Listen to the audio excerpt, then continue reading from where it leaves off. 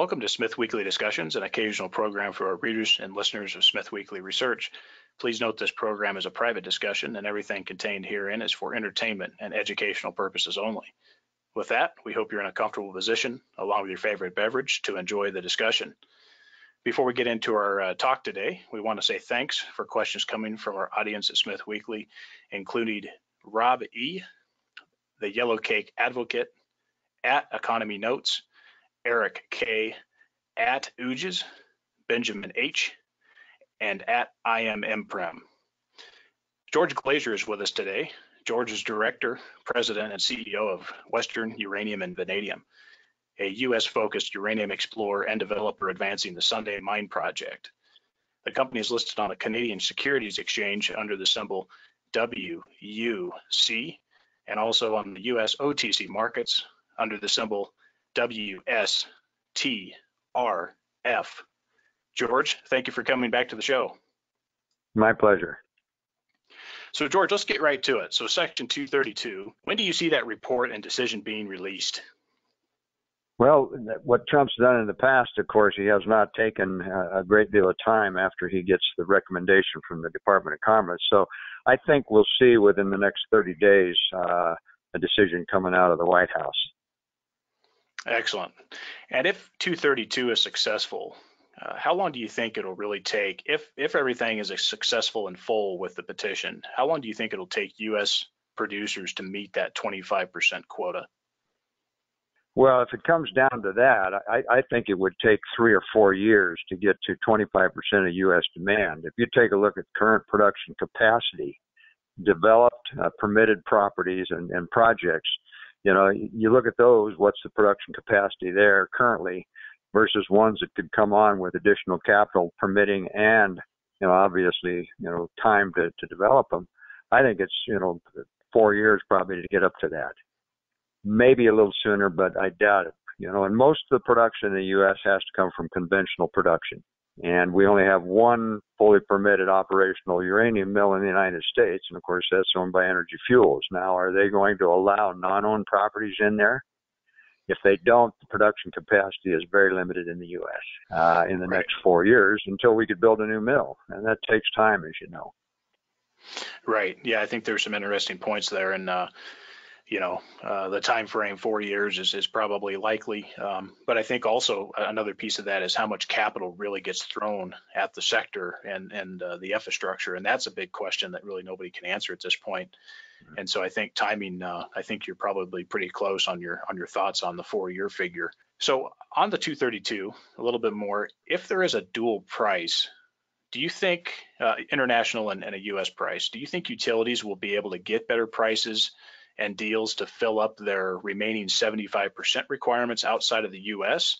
Or do you see price really normalizing around the incentive pricing in both markets, irrespective? No, I think what you're saying is they're going to be two-tier pricing for a while. I think there definitely will. If a chunk of the U.S. market is reserved for U.S. producers, that's going to cut somebody out, obviously.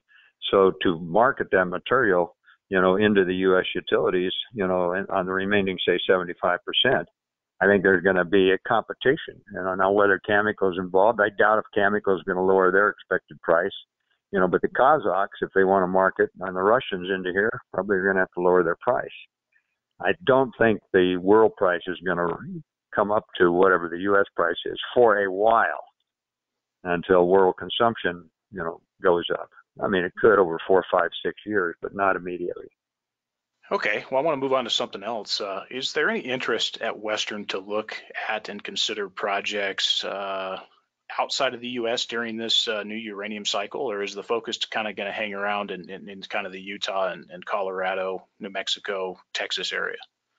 Well, in the short term, we'll stay in the U.S., and I'm not saying that there's no possibilities to go outside. We like Canada. We like what's going on up there. Certain areas we also like. But in the short term, our goal is to get into production, acquire more properties in the U.S. For uranium and vanadium, and, get into a cash flow position before we start to acquire properties. I'm not saying we wouldn't if the right transaction came along. And we've looked at, a number of things outside the U.S. We haven't acquired anything, but it's not beyond possibility, but it's probably not going to happen in the next year simply because we've got to stress production in the U.S. So Western just completed a 3.8 million Canadian private placement. Did you participate in the placement, and how will these funds be used to create shareholder value?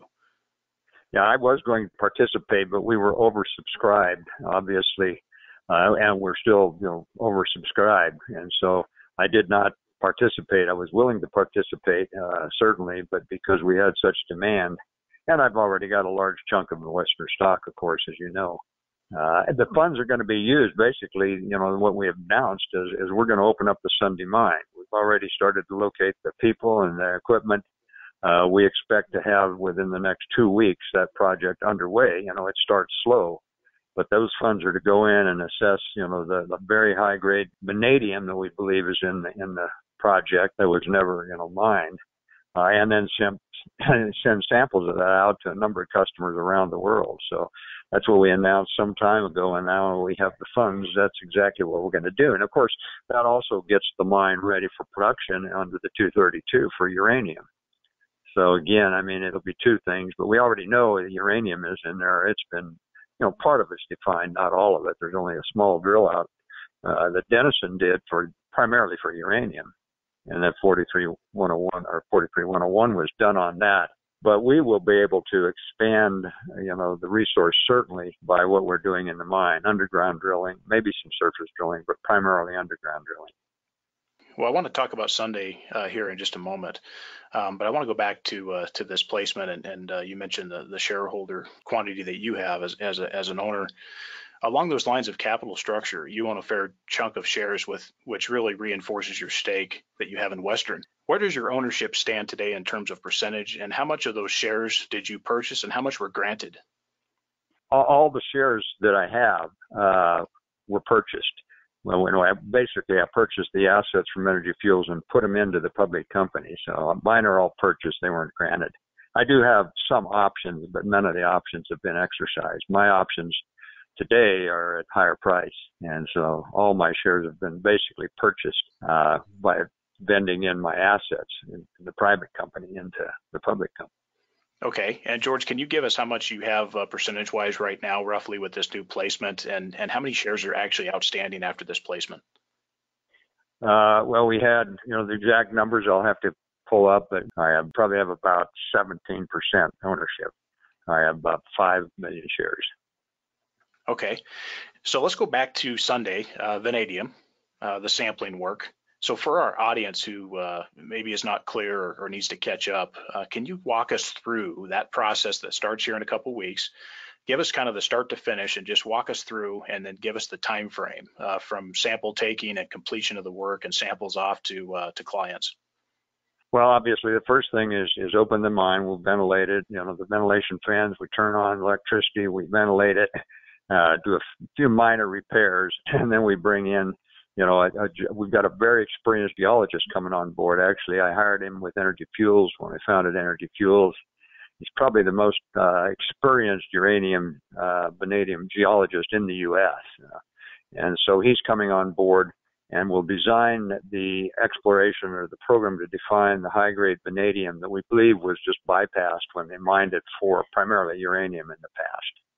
And so he'll lay out a detailed program on how we assess the high-grade vanadium that we believe is in the mines. We'll open 2 mines to start with. There are 5 mines in the Sunday complex.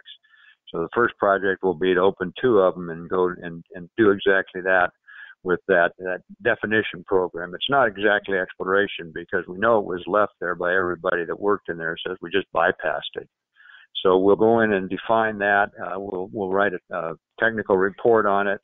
Then we'll move into the additional mines. So the timing on that, it probably depends on first samples, and when we're taking this, it'd be easy to take samples. We can take samples within the first month. Now, one of the things they're going to do, the customers say, "This is great stuff. How much do you have? How much can we count on? Can we get 5 or 6 million pounds over a number of years?" So that's where you've got to define the quantity. But we will be sending out a number of samples of the high-grade vanadium around the world so that they can test it for processing in their own facilities. That process, the first samples will probably go out within 30 days after we've got the miners in there, because we will do some bulk mining, not large quantities, but enough to take out a relative sample to ship to the various customers. Okay. And then again, it takes how long for them to assess and come back with us.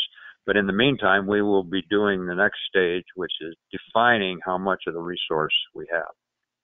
So how about uranium production at the Sunday Mine? I don't think we have much for historical record on vanadium production, but back to uranium production at Sunday.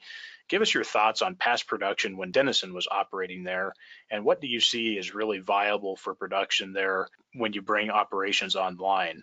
How do we get to those million+ pounds per year at Sunday, just kind of judging off what happened last time when Denison was there? Well, Denison, when they were last operating, had two contractors in there. One of them was operating two mines, and the other one was only into one of the mines. So three of the five mines were in operation when Denison was last producing from the mine. If you open all five mines at the same level Denison was producing, the three mines, there where you usually get to 1 million pounds a year, because each mine easily could produce, 200 to 250,000 pounds of uranium a year at the mining rates that Denison was operating at. And so the facility is capable of it as it was producing back in 2009. But again, it's opening all five mines, and it's, they were using contractors. They brought in the equipment. We will, when we start mining, start with contractors, because that way we minimize the capital. We don't have a great deal of mining equipment. We'll buy some minor equipment, when we start this assessment program. But then when you go into full-scale mining, that's where you need the production equipment. And, that's costly equipment, and contractors charge a bit, obviously, more than we could do it if we directly operated. But again, I think for capital cost, we bring in contractors to operate those mines, and the contractors are available, ready to go to work, and they're experienced. There's the one that both of the two that did it for Denison are available today. And what do you see on the vanadium side? Can you share with us any information on the vanadium side, assuming that there's a client to buy material and you guys go in and get set up and start working the vanadium side of that? What do you see there? Well, yeah, obviously, if you go in and produce the vanadium, as a separate commodity rather than the uranium, and mine at about the same rates. Now, the vanadium grades in the Sunday Mine are 5 to 6 the uranium grades. And so if we're going to see that same kind of grade in kind of the non-uranium vanadium seams, easily the thing could produce 5 or 6 million pounds of vanadium a year, assuming all 6 or 5 mines are operating. So that, again, that's what we're going to have to do some testing and see what kind of mining rates we could get. But, just the same type of mining would be done as it was done in the past for the vanadium ore. So again, we're looking at probably in that range of production for vanadium. Okay. And you guys will be going in there. So for the audience who doesn't quite understand the process there, give us kind of the outline of what you're going to be doing. You're just going to be kind of stockpiling the uranium ore, or what are you going to be doing there? Well, if the vanadium ore that was bypassed had virtually no uranium. It might have very low-grade uranium, and that's why they didn't take it. All right. When Union Carbide was mining, they were mining primarily for uranium. Now, they did have a vanadium recovery, but if the vanadium grade was high and the uranium grade was very low, or there was no uranium, they just left it. That's the primary source of the new vanadium we'll be going after. So whether it has a very low content of uranium or no uranium, that's the ore we would be primarily shipping. Now, we can ship uranium vanadium ore combination. There's been some comment that you can't ship vanadium ore or uranium ore. You can ship uranium ore anywhere you want in the world. You do have to get export license, but it's not a restricted commodity. If you can ship yellowcake, which is the refined uranium, which is shipped all over the world, you can certainly ship ore. But, our first primarily, we're going to look at that vanadium standalone, because I'm talking to vanadium customers. Now, if you've got the uranium in the vanadium ore, there's a number of these vanadium customers that also could process the uranium. Okay. Again, not all of them, but some of them already have the capacity to process the vanadium as well as the uranium. So the thought process at this point really is let someone else handle the milling of the material, and you guys at this point the operation would just really consist of excavating the vanadium ore and then shipping that off. So Mm-hmm. so on site the use of ablation at this point would probably not be occurring out of the gate. Let's move to that for a moment. Tell us about that for just a moment, and what your thought is on how you guys are going to process. Well, we would ablate the vanadium ore. Yeah, we would upgrade it. It works on uranium and vanadium, so why wouldn't we? We would operate the ablation and upgrade the ore before we ship it, because then you got a much higher value product you're shipping. You ship it a long ways. You know, if you come out of a 2% vanadium ore as you mine it, you got so many pounds of vanadium per ton, 2% of the 2,000, versus if you are able to remove a lot of the waste and basically have a higher grade material you're shipping, it's worth a lot more. So the transportation issue, is not nearly as critical when you have high value product coming, a higher value product. Yeah, and that makes sense because I think there was a little bit of confusion with some of the folks out there that maybe the ablation wasn't going to be used and it was just going to be just shipping the ore entirely.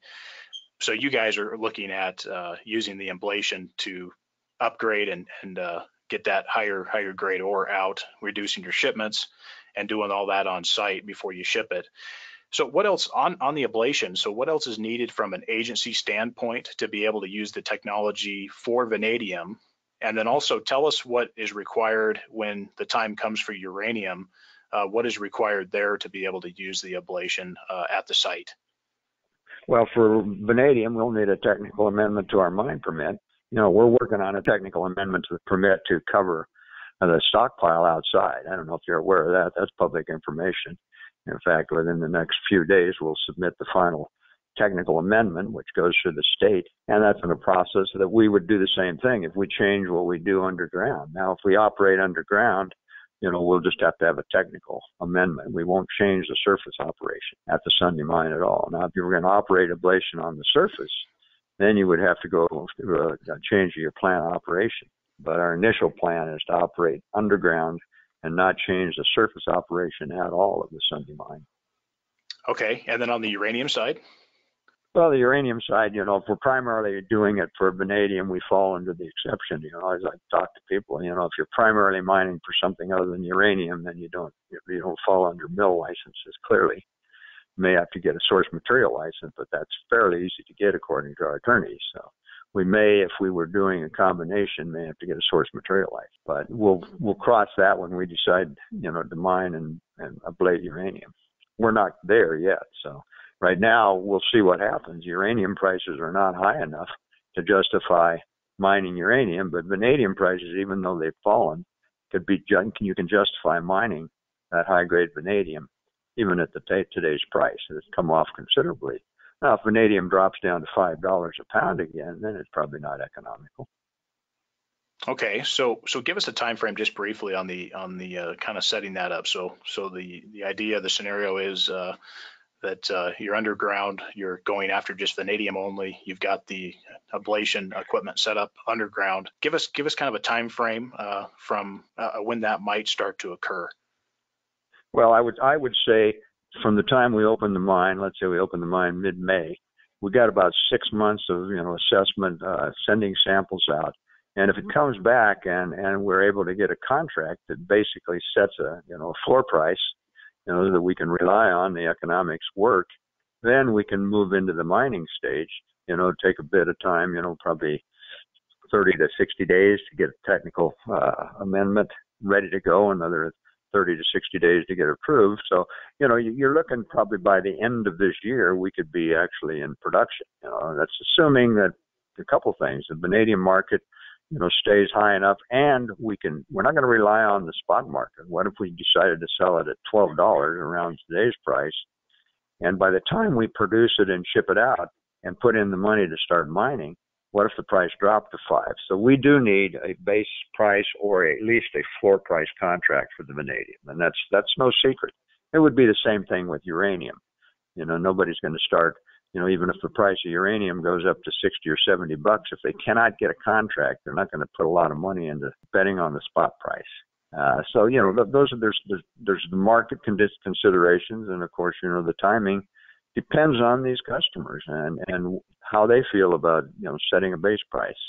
We'll have to watch the vanadium market. We've seen it fall from the highs of around 30 down to one just a little above $12.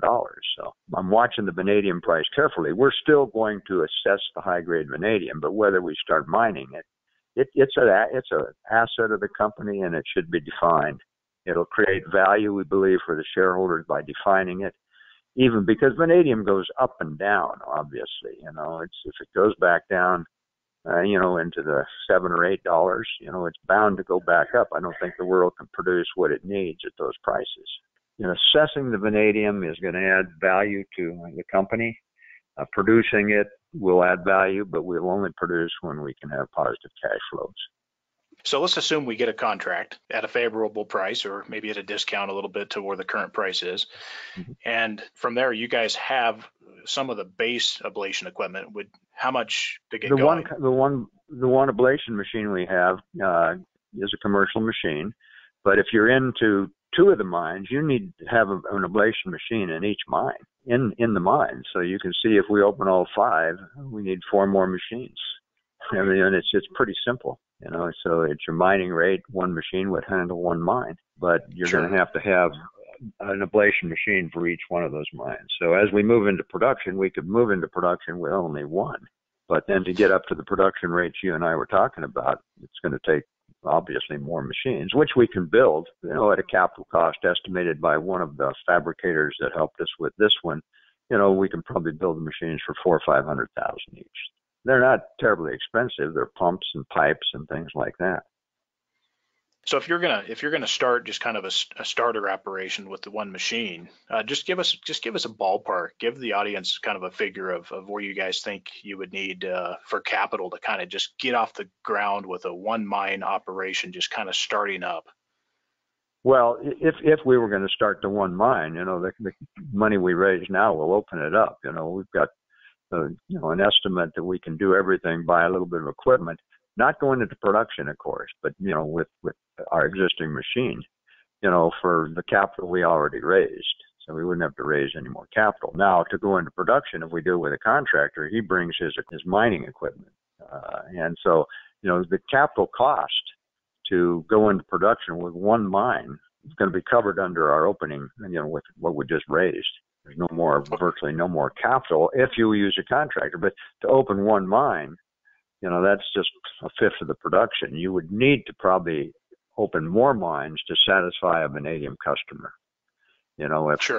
If one mine can produce 1 million pounds, 1 million pounds is not probably enough for a customer to be interested in. Most of these customers want more quantity. Vanadium customers, they need it. They've got processing plants. And so the question is, maybe you start with one mine and start shipping the $1 million or 1 million pounds a year rate, but they want more from what we understand. So then you move into more capital cost as you open more mines, but the capital cost is primarily, if you use contractors, is primarily just to build the additional ablation units. It looks like, aside from the sampling work there to kind of prove up the material, the vanadium, sounds like it really boils down to really just pinning down a buyer at the right price. Is there any other information on that at this point? Are you still talking to some folks, or can you give some information on that? Oh yeah, we're talking to a number of people. Made contacts when we were up at the mining conference in Toronto. Several contacts, new contacts beyond what I'd already talked to at the Alloy conference. It was months ago. And so again, we were delayed a bit, I think, by the markets. The capital markets. The stock market late last year was not too attractive. We waited a bit to raise this money. We couldn't do anything until we raised this money, but the interest is still there in a number of these people because there's still shortages of vanadium. Obviously the price has fallen, so it's more imbalanced, but we're still talking to them and they're still anxious to get samples. Let's move on. And one of the other points too is I know that Energy Fuels, of course, has produced out some vanadium there, and they have some production that's hanging around but yet we haven't seen anything as far as a deal to sell it yet. And so I'm sure I think the market with uranium or with Energy Fuels is the shareholders are kind of waiting for that news to start come about, given their status where they're at with that. And yet there hasn't been any announcements on the sales side yet. So it'll be interesting to see who kind of gets to that point and who can make the deals. And on that, I want to also talk about another issue just briefly. Is there any update on the toll milling agreements? And what is the company thinking at this point on that subject? Is it kind of a moot point and you guys are going to kind of move a different direction? Well, obviously, Energy Fuels can sell in the spot market if they produce a couple 100,000 pounds a month, for a year or two. They're only producing vanadium out of the waste, the mine water or the mill water. They're not going into primary production of vanadium, so they've got a somewhat limited quantity to sell. So they probably don't need a long-term contract. They don't have the commitment to start a mine on the vanadium. Recovering it out of the tailings water is what they're doing or plan to do. And they've said they can do maybe 200,000 pounds a year, or a month, depending on the market. I don't know what their cost is. They haven't told anybody what the cost of doing that is, but I assume it's fairly attractive, so they can probably just sell that into the spot market. They don't need a long-term contract, I would guess. Now, again, that's, what they're doing there is a little bit different than primary ore recovery. So, I don't have any idea what the cost is because it has not been done at the mill before. This will be the first time. And I understand they've done it successfully. So I'm not saying it's a bad thing. It's probably a good thing. So again, I think, they'll find a market for what they produce and probably just sell it in the spot market. And if the spot market goes down, I think they can start and stop that process very quickly. So they don't have a lot of commitment to that. And it's a good thing for them. As far as toll milling, we haven't talked to them about toll milling lately. They've come out with announcements and said they're only going to mill their own ore. If that remains their position, I mean, they don't own the Sunday, so I guess it cuts the Sunday out. It cuts all the numbers of others out too. So again, it's going to hamper the ability to produce uranium in the United States if they cut the mill off. And again, I don't know if the 232 petition will require them to open it up to others, and it seems like it's almost antitrust. If you give one company a big chunk of the market, it's a monopoly. I would think that's antitrust under some of our laws. I'm not an antitrust expert, but you don't think the utilities are going to jump on this and say, hold on, you've required us to buy a certain amount, and there's only one uranium mill in the United States. One company owns it, and if they don't open it up on reasonable commercial grounds, I'm not saying give it away, and they can make money, and they're far better off taking in toll ore and filling that mill. That mill will not be filled with their ore. And if you took a look at their last presentation that I saw that they handed out in Toronto, they admit what their production capacity is in the near term. They can't fill that mill. They just don't have enough capacity, and so it's better. I was with the company that built that mill, and we had toll milling contracts with a number of people. Because, it's better to have a full mill and make, a little less on a tolling contract than you do on your own ore, but you still make money. That makes money for the shareholders. And I believe they'll come around to that point where they will mill for others. Once they start the mill, now they can say anything. Oh, the mill's not operating. So, they can say, no, we're not going to open it to anybody else because they're not operating. But once they start operating, they need to achieve the best economics, and the best economics are to run that mill constantly. It runs, 24 hours a day, 7 days a week once it's running. And it's better to toll for people. And there are other miners out there with small mines that you wouldn't toll, you would just buy their ore. This is the way, of course, Denison operated it that way in the past, and so did the first Energy Fuels that built that mill. And that's the economic way to operate that mill, is to maximize production, whether it's your ore or whether it's somebody else's. Yeah, I think you made up a couple points that are key there. First of all, it'll be interesting to see if they sell the vanadium. They haven't yet, whether it's contracted or spot. We still haven't seen anything on that, at least last I checked. And then on the other point, you made a mention of antitrust. When you had the market downturn last time after, well, it was really building before Fukushima, but Fukushima really stuck the old knife in the heart. But a number of mills and so forth at that time were in a different status. The Uranium One operations and some of the ISR projects around the states. What's your thought on the fact that a number of these companies chose to let their assets fall into the status that they are in today, namely a number of mills, conventional, and then also you have some of the ISR projects that really need some of the work to get going again. And there's not much there either, but there is a little bit, UEC's Hobson and of course UR Energy's project. What's your thoughts on that? Do you think that that Energy Fuels purposely put the market in this situation, or did really everybody else kind of put themselves in the situation? What's your thought on that? Well, for conventional mills, bear in mind, the conventional mills in the United States were shut down and reclaimed a long time ago, way before Fukushima. All right.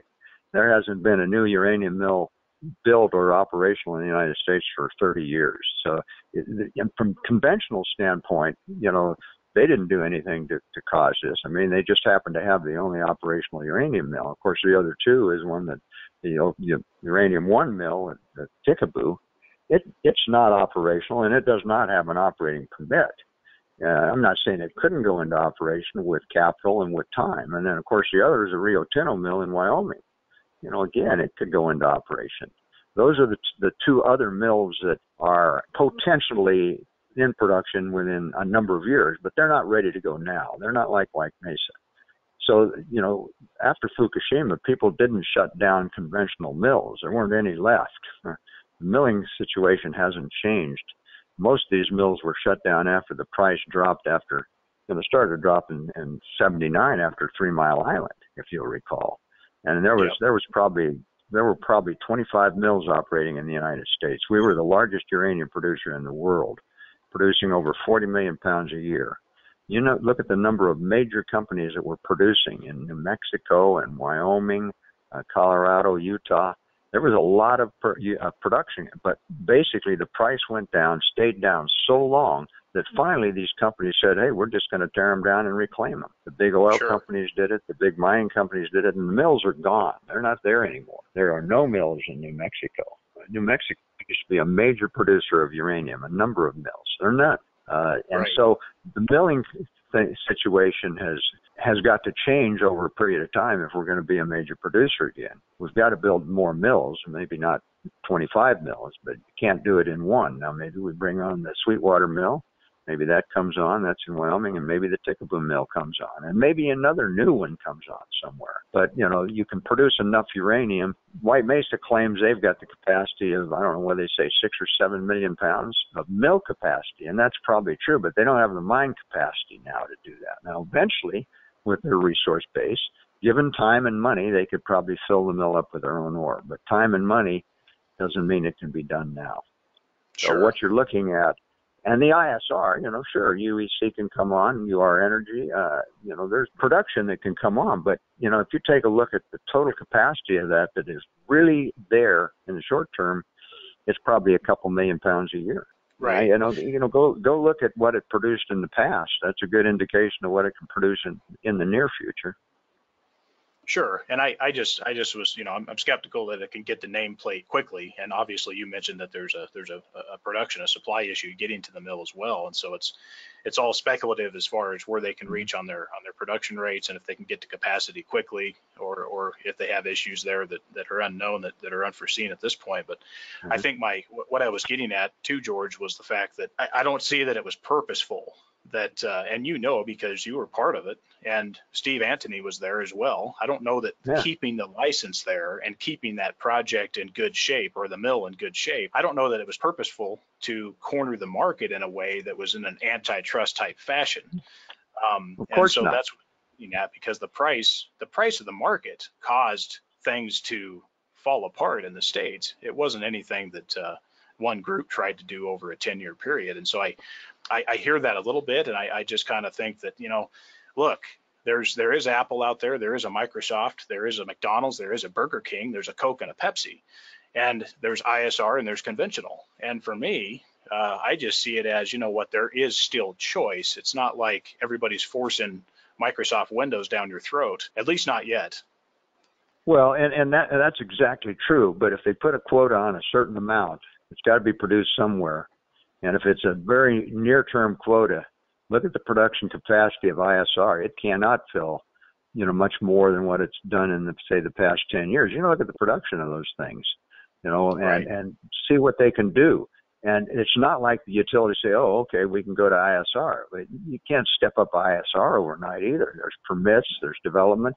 Even without going to conventional, there is only a limited number of ISR things that work in the U.S. Not everything works for ISR. I mean, it's got to be right geologic. There's a number of things about it. Take a look at Peninsula. Peninsula is a good project up there that didn't work with their planned. Remember? I mean, that's why they're trying to change it to basically an acid leach. That's a good project, but it didn't work because of the geology. I'm not an ISR expert, but I just, what I read, what I hear from people, it just wouldn't work in the way they do typically those in the U.S. So now if they can change to, an acid leach, basically, it'll work better. Now, whether it works up to the standard they thought it would, I don't know. But again, not everything works on ISR. And so how many deposits do we have in the U.S. that are ISR, capable?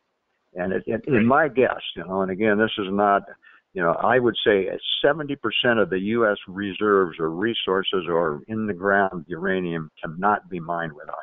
Has to be conventional, just because of the geology. Right.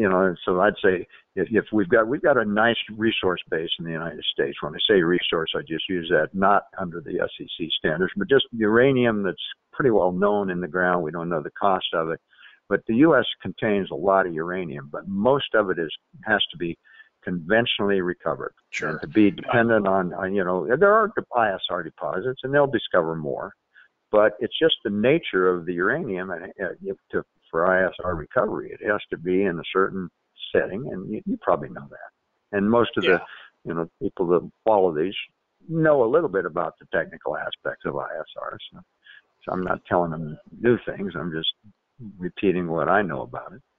And so, I just think that you're going to need capital and some expertise to really get up to that real production levels that could be needed under a full maximum positive outcome of a 232 petition. And so I think that you're just going to need a bunch of capital injection to really get things going, and obviously a few brains to get some of the stuff done on the ground and expertise to get it there and get it to the market. So I want to ask you, I want to move to another subject. I just want to come back for a moment to Pinyon Ridge. I think there's a little bit of audience out there that's still a little bit confused on Pinyon Ridge. Can you just briefly give us the status there and clarify for the audience the ownership of that project?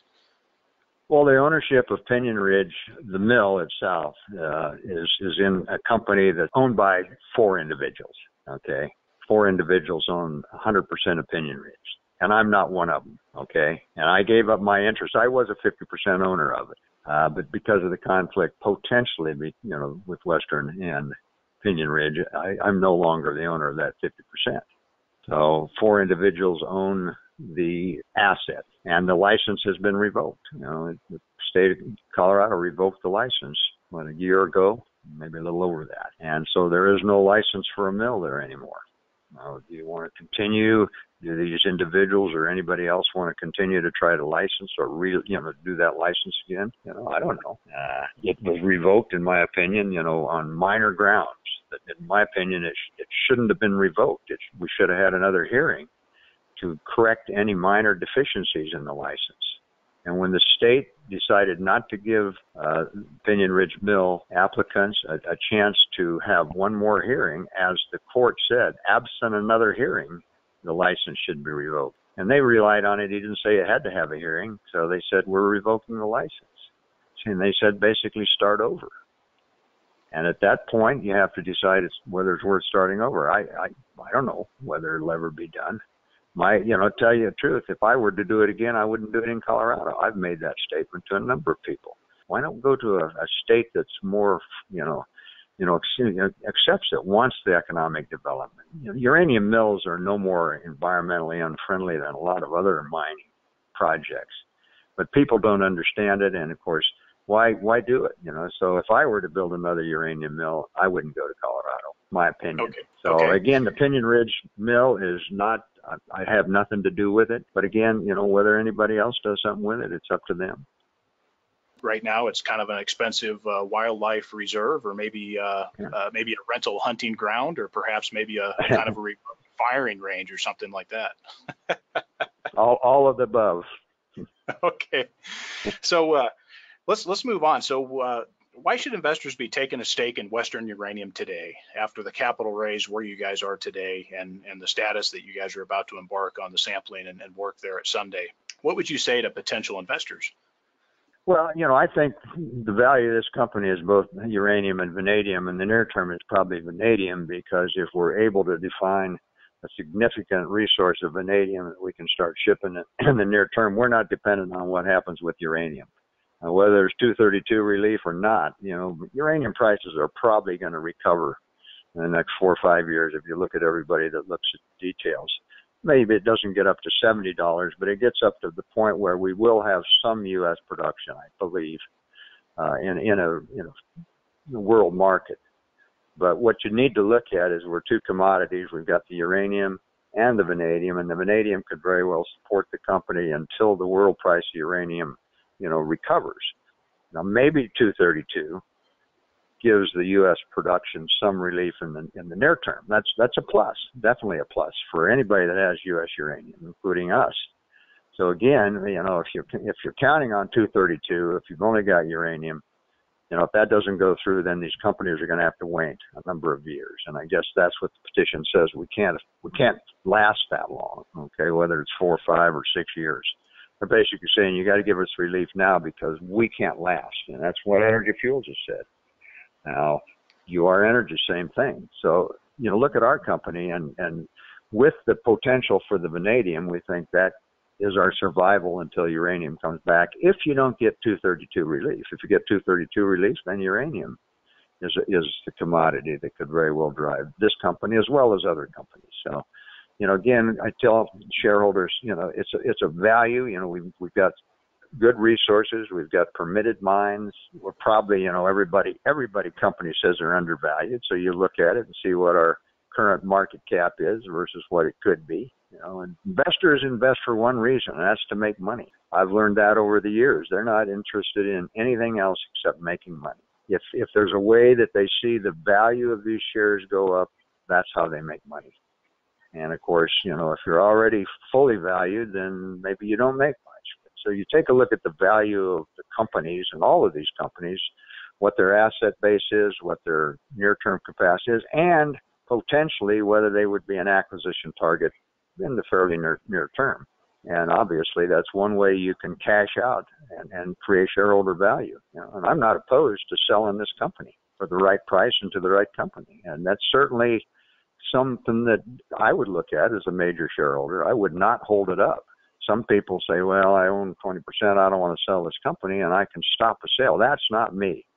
If this company can be sold for the right price, I'll be the first one to support that. And I think a lot of shareholders have asked me that, and I'm not one that's going to say, no, I'm in this for the next 10 years just because I want to be a uranium producer. So that's what I tell people, and I think, you make your own decision on whether the value of these shares go up. All mining is risky. Commodities are risky. And that's why the investors in this, in mining and in commodities, they make money sometimes and they lose money. But overall, hopefully they make money. And they take multiple bets. They don't just put all their money into one company or one commodity. Wise commodity investors have a basket of commodities and a basket of companies. And I think we're one of those that could be potentially, in their basket. Very well. So, George, where is Western going to be over the next, say, 6 months as far as conferences, et cetera? What's the status on that side? And then how can investors reach out to the company for more information?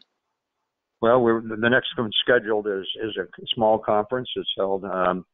That's the John Tumazos Very Independent Research Conference in New Jersey. Towards the end of June, we're going to have our annual general meeting in New York City. I think it's the 22nd of June. Don't have anything scheduled in May because I will be tied up with the opening of the mine. I did not want to be traveling because I will be personally supervising all of the activities to open this mine. So I've left my schedule open during May, start again in June, with the conference in New Jersey and then our AGM, and then, whatever. Summertime is just a little slower. We'll go at it strong starting in September, certainly. And yeah, well, we're looking forward to seeing some photos and some information coming out of on the ground operations there. One other question, George, if there's anything else you'd like to add before we go, but I wanted to ask you what your favorite evening cocktail is. Well, it depends on the evening of the week. I drink beer, I drink martinis, drink wine, a number of things. In the winter, I drink Jack Daniels. In the summer, I drink gin. No, I appreciate the chance to talk to you and your company and the people that follow you. You do a great job. Thank you. Okay. Well, George, I appreciate it. And thanks for taking the time today to come on. Good. Thank you.